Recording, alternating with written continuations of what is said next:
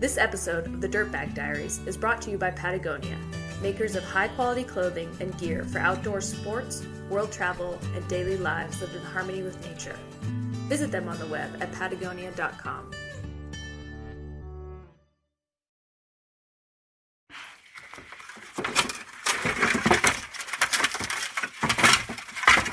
Spare paddles. First aid kit. This is Shane Robinson. We're standing in the small storage area of a Seattle home, looking at a bright yellow kayak. It's what we had in Peru. Same model, I had the same color, everything. Shane is a soft-spoken 34-year-old who's about to begin a career in land use law. He doesn't punctuate each sentence with bro or dude. He does not live life to get radical. Each rapid, each run presents Shane with the opportunity to exist in a razor-sharp world of surging water and boat-eating holes. For 15 years, he's been searching for the edge of his ability. Running a really hard drop, you're not thinking about anything else. You're just in the moment of that drop. You know, the very minutia paddle strokes you need to be making. As human nature, we're planners and we're thinkers and we're doers, and enjoying and embracing the moment is like almost against our nature. Like we're meant to be like ahead of ourselves, I think. While our levels of commitment, the hours we spend training, the fervor with which we paddle, climb, or ski, they may vary, but to some extent, we are all searching for that moment when our abilities, our experience, when our mental control are perfectly balanced against risk. If all goes right, for a few moments, we exist in the teetering sway of the present. I mean, sometimes that edge, it becomes apparent on one rapid, and I went beyond that edge on that rapid, like I should have portaged. But when all of a sudden you're doing that day in and day out for 7 days, you just start to like tap into it a little. You become a little bit more aware of where that edge is. You have to be, I think, or else you're probably risking danger. If you're a climber, I want you to think to the most tenuous finger lock or the smallest handhold you've ever held on to. If you're a mountain biker, I want you to think about letting the grasp on the brake ease, the bike accelerating until the wind draws tears from the corners of your eyes. How long can you sustain that for? A few minutes? Maybe an hour. Now imagine the mental output that it would take to sustain that for days.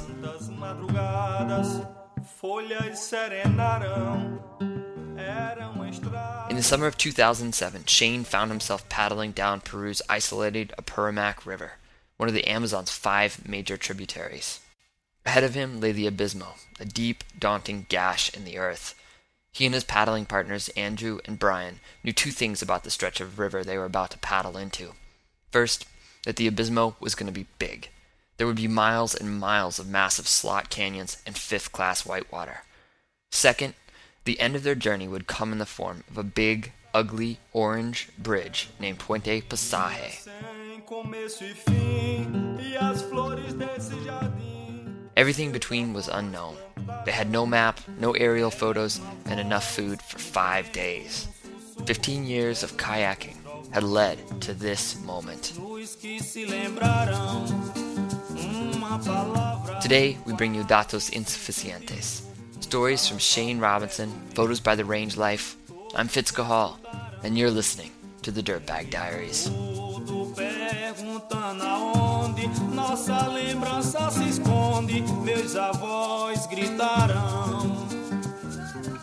So I want to give you a little bit of background first.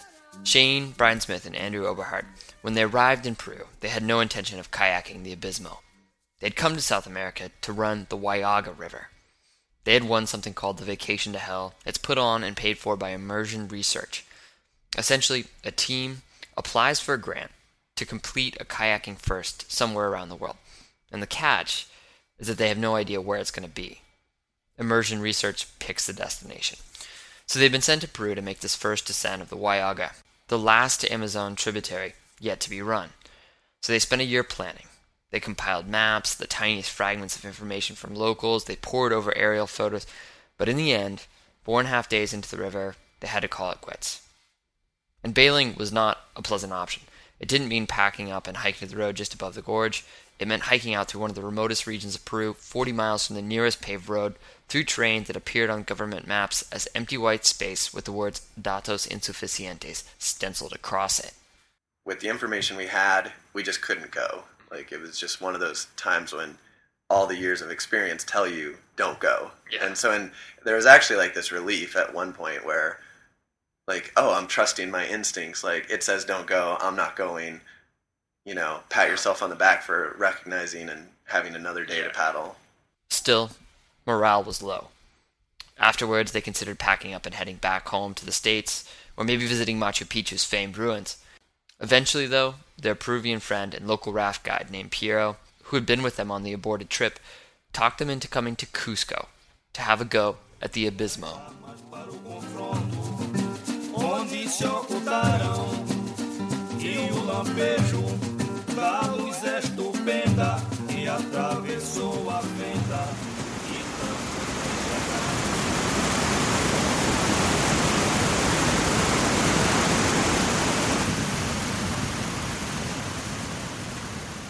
While the Abismo had been run before, little had been written about the river's first descent. 2 parties had completed this stretch of the Apurimac. But we knew that one team had done it in 2 days, and one team had done it in 5 days, which those are pretty big. That's a pretty big discrepancy.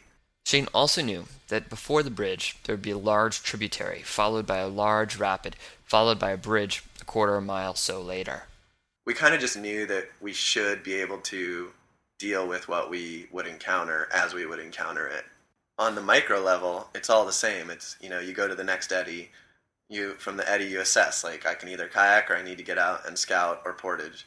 You know, okay, I can go to the next eddy, and you just keep going eddy by eddy, you know, or drop by drop, or, you know, corner of the river by corner of the river, and the maps and the planning in some ways lose relevance. Flatwater gently pushed the team towards the gates of the canyon, and then the horizon line appeared, the hum of the rapid grew to a roar. They were entering the Abismo.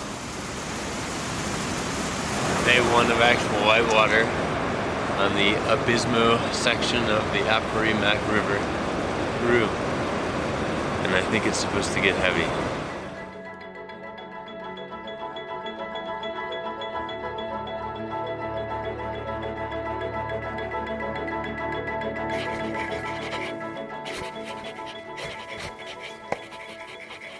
It is a simple move around the hole, but it is also a thin line with little margin for error.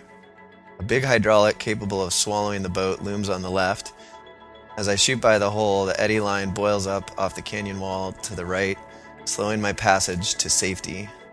It surfs me, not in the hole, but right beside it. It is like the river wants to just hold me for a second and warn me, like a football coach who is putting you in to run the special play and has to give you that final piece of crucial instruction. A moment later, and I am flushed downstream into one of the most amazing box canyons that I had ever paddled through. We were just gaining a lot of confidence in making headway downriver. We had dealt with some portages, and we dealt with some big rapids, and this one wasn't, you know, I don't know that it was the hardest river or rapid, but it was just one that we had to pay attention to, and the surge just kind of held me, and it kind of felt like it might push me into the hydraulic or the hole, or it might just let me go, and it just provided this, like, you know, great reminder, like a refocusing moment to say, okay, like, it's still big, we're not winning this battle, we're just kind of sliding through this canyon, and it's still the river that's in control. And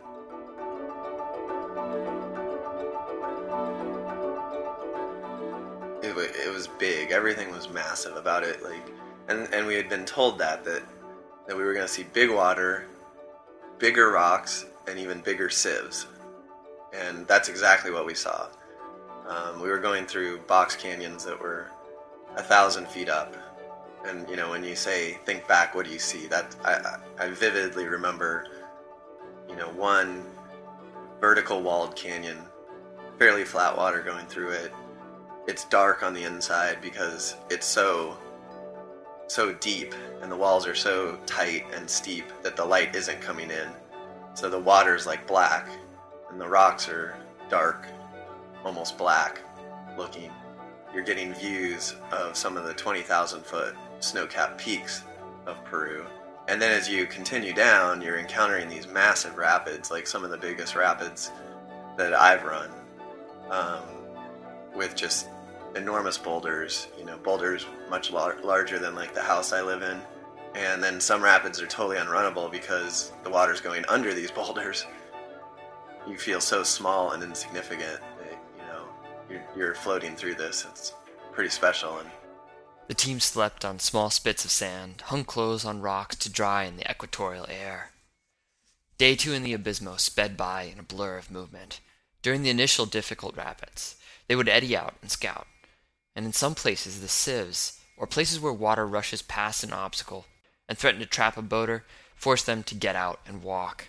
They covered 10 miles, ran the biggest rapids of their careers, and paddled stretches of the river so deep inside canyon walls, it's entirely likely that they were amongst only a handful of humans ever to see the inner workings of this canyon. Day 2 was really fun, going through some beautiful scenery, fun rapids, a little bit of portaging, no problems. They were cruising. They were making good time.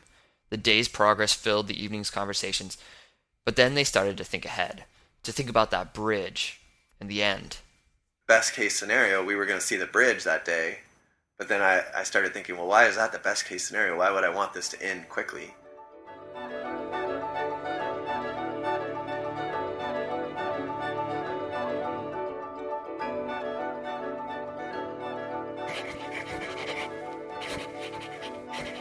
We paddle a short distance before the portaging begins. The drops quickly transition into a larger and more civic character, not a good combination. The river is running almost below ground in places. This new hazard slows our pace to barely more than a crawl. Each drop and rapid requires a huge amount of scouting and discussion. Most of the time we never find a passable line and carry our fully loaded boats, 70 pounds plus, along the shore, which is anything but a simple stroll along the river. 7 hours later, we guess we've only traveled about 4 or 5 miles. It wore on us because it was such a big river. To keep paddling constantly, like over to the shore and scout, was time consuming and also physically and mentally exhausting. More than once they reached a large 5th-class rapid. If it had been at home on a northwest river, they might have decided to lift their food-laden kayaks onto their backs and scramble across rocky, steep banks. Yet here, that wasn't an option. The canyon walls were vertical. There was nowhere to go but through the heart of the rapid. We were dropping into some rapids that, in hindsight, maybe we wouldn't have dropped into without a scout, and so all of a sudden things are happening very fast, and it's very big, and you can't see as well as you'd like, and you're kind of just dealing.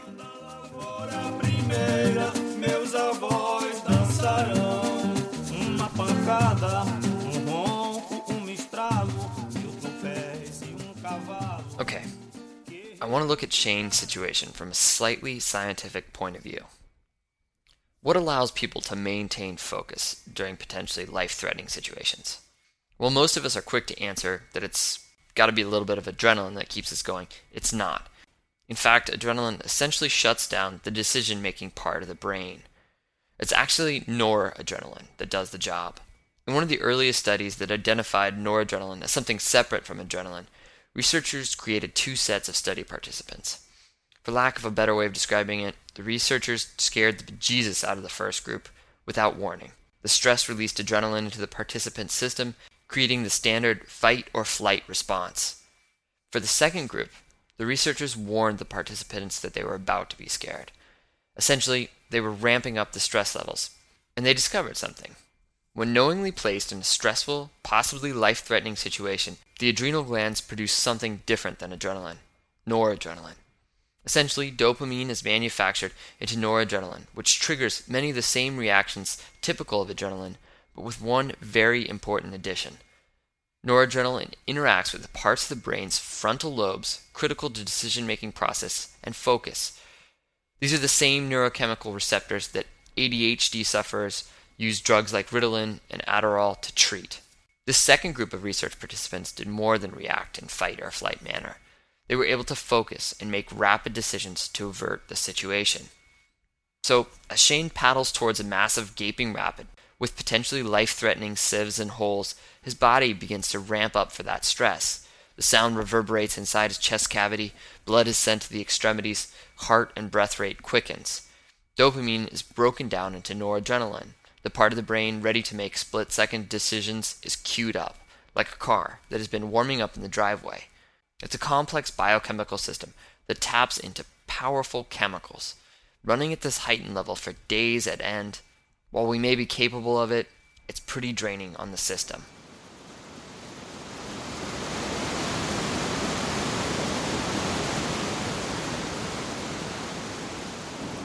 I don't know, it's been a lot of work. Yesterday we went 5 miles. We paddled something like 7.5 hours. Everything is holding true. This is a big river. There's big boulders. There's even bigger sieves. I hope we're not walking as much as we walked yesterday. We put on this river. No idea where the takeout was. No idea how long it was. No idea which direction it flowed. I'm hoping we see that bridge late today or early tomorrow at the latest. Day 4, we woke up with a little bit of renewed energy. We got a good night's sleep, we got fed, and we just kind of had this confidence, like we'll probably see the bridge pretty soon. So for the first couple hours, it was just kind of fun. The river had opened up a little bit, and the rapids, we weren't portaging as much. So we had a good momentum going, like spirits were lifting.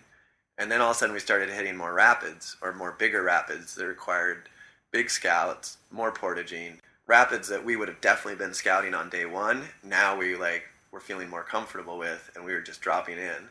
Even some easy class 5 rapids we were dropping in and just kind of figuring out on the way through.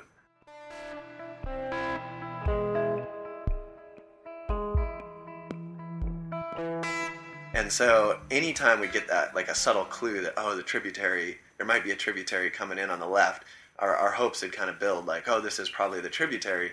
And then we'd come around that corner and it would just be a dry wash, or the river would bend the other way. And it really started to become this head game of, where is this tributary? Like, we can't even expect to see the bridge until we see the tributary. Every conversation, every thought revolved around that bridge. We even got to the point where we were questioning, like, is there any way we could have missed the bridge? Which is somewhat crazy, but it's funny how your mind starts to play those tricks. But like is there any way we could have just fully missed the bridge? And we're like, of course we couldn't have missed the entire bridge.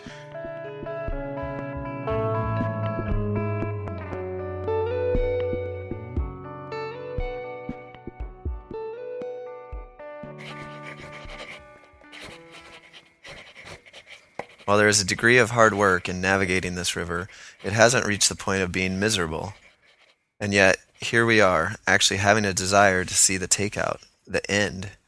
If you ask me, where else in the world would I rather be at this moment, I would say, right here, right now, in this moment. Yet all we can think about is the bridge, Puente Pasaje, and the end. To exist in a place of this scale, it's exhausting. Without maps, without the photos or the beta, there was nothing to tether them down. No way to bite off manageable goals. No way to even set goals. The only option was to go paddle stroke by stroke, eddy to eddy, rapid to rapid, to exist entirely in the moment. And it was harder than any of them had ever imagined. We didn't know if the takeout, the bridge, was around the corner, or if it was 2 days away at some points in the river. You didn't know how to pace yourself. I didn't feel as out of control like in an individual rapid, as much as sometimes I felt out of control on a bigger level, like on the pace of our day and on where I was expending my energy.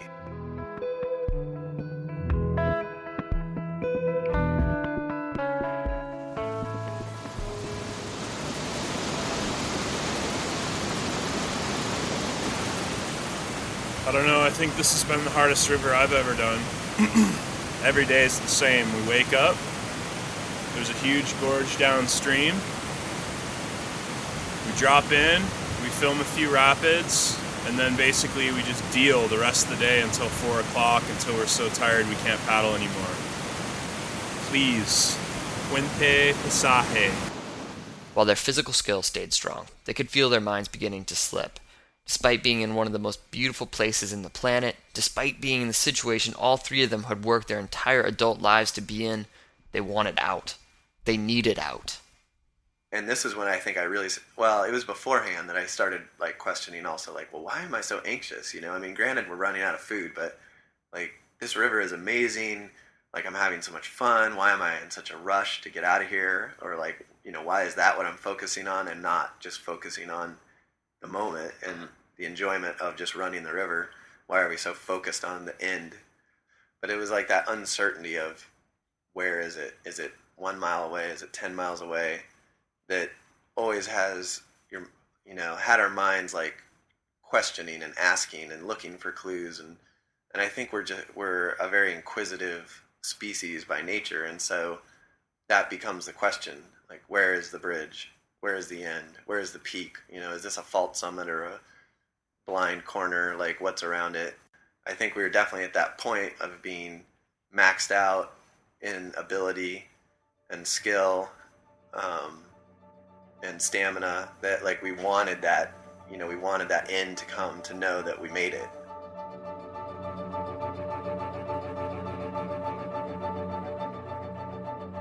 The rapids were still huge, with fewer hazards, but something that all three of them would typically consider to be fun wasn't. They could see it in their faces. This had to end soon. And then, at 11 o'clock, in a stretch of canyon where they wouldn't have expected it, the tributary appeared.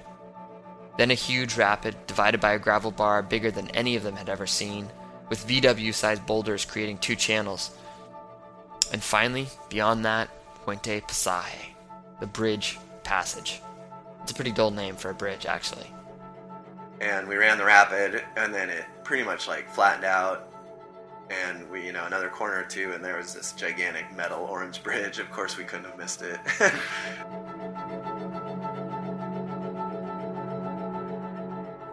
Do you think that you found your limit of your abilities on that river? Do you think that you found that edge that you'd been looking for? I mean, on the one hand, we did find that edge, but we find that edge in different ways too. I've found that edge on my local backyard run, but I think what was unique about the Abismo was that not only did I find the edge, but I found myself being so aware of finding the edge. Do you need such an intense level to have a truly profound experience? I mean, do you think that having a map or more information, do you think it somehow dumbs down the experience? Like, if you'd had a map or GPS like this, if you'd had that, it might not have been one of the most profound experiences of your kayaking career. I don't know that you need to have it, but I think it burns those images into your mind more when it's there.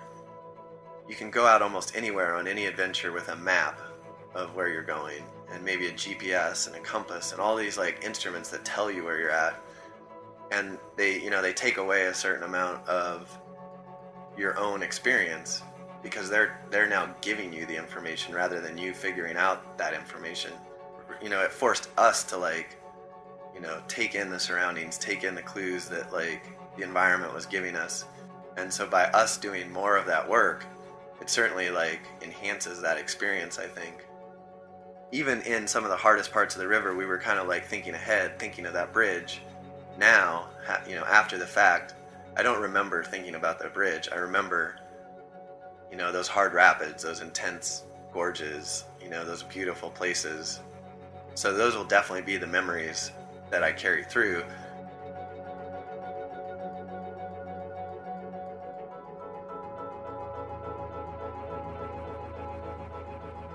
Puente Pasaje, the place that they'd so dearly wanted to be, proved to be nothing more than a big, ugly orange bridge. Shane, Andrew, and Bryan got to know it a lot better than they would have liked to. They spent 26 hours there and ran out of food before a truck carrying coffee beans to market finally crossed the bridge and offered them a ride.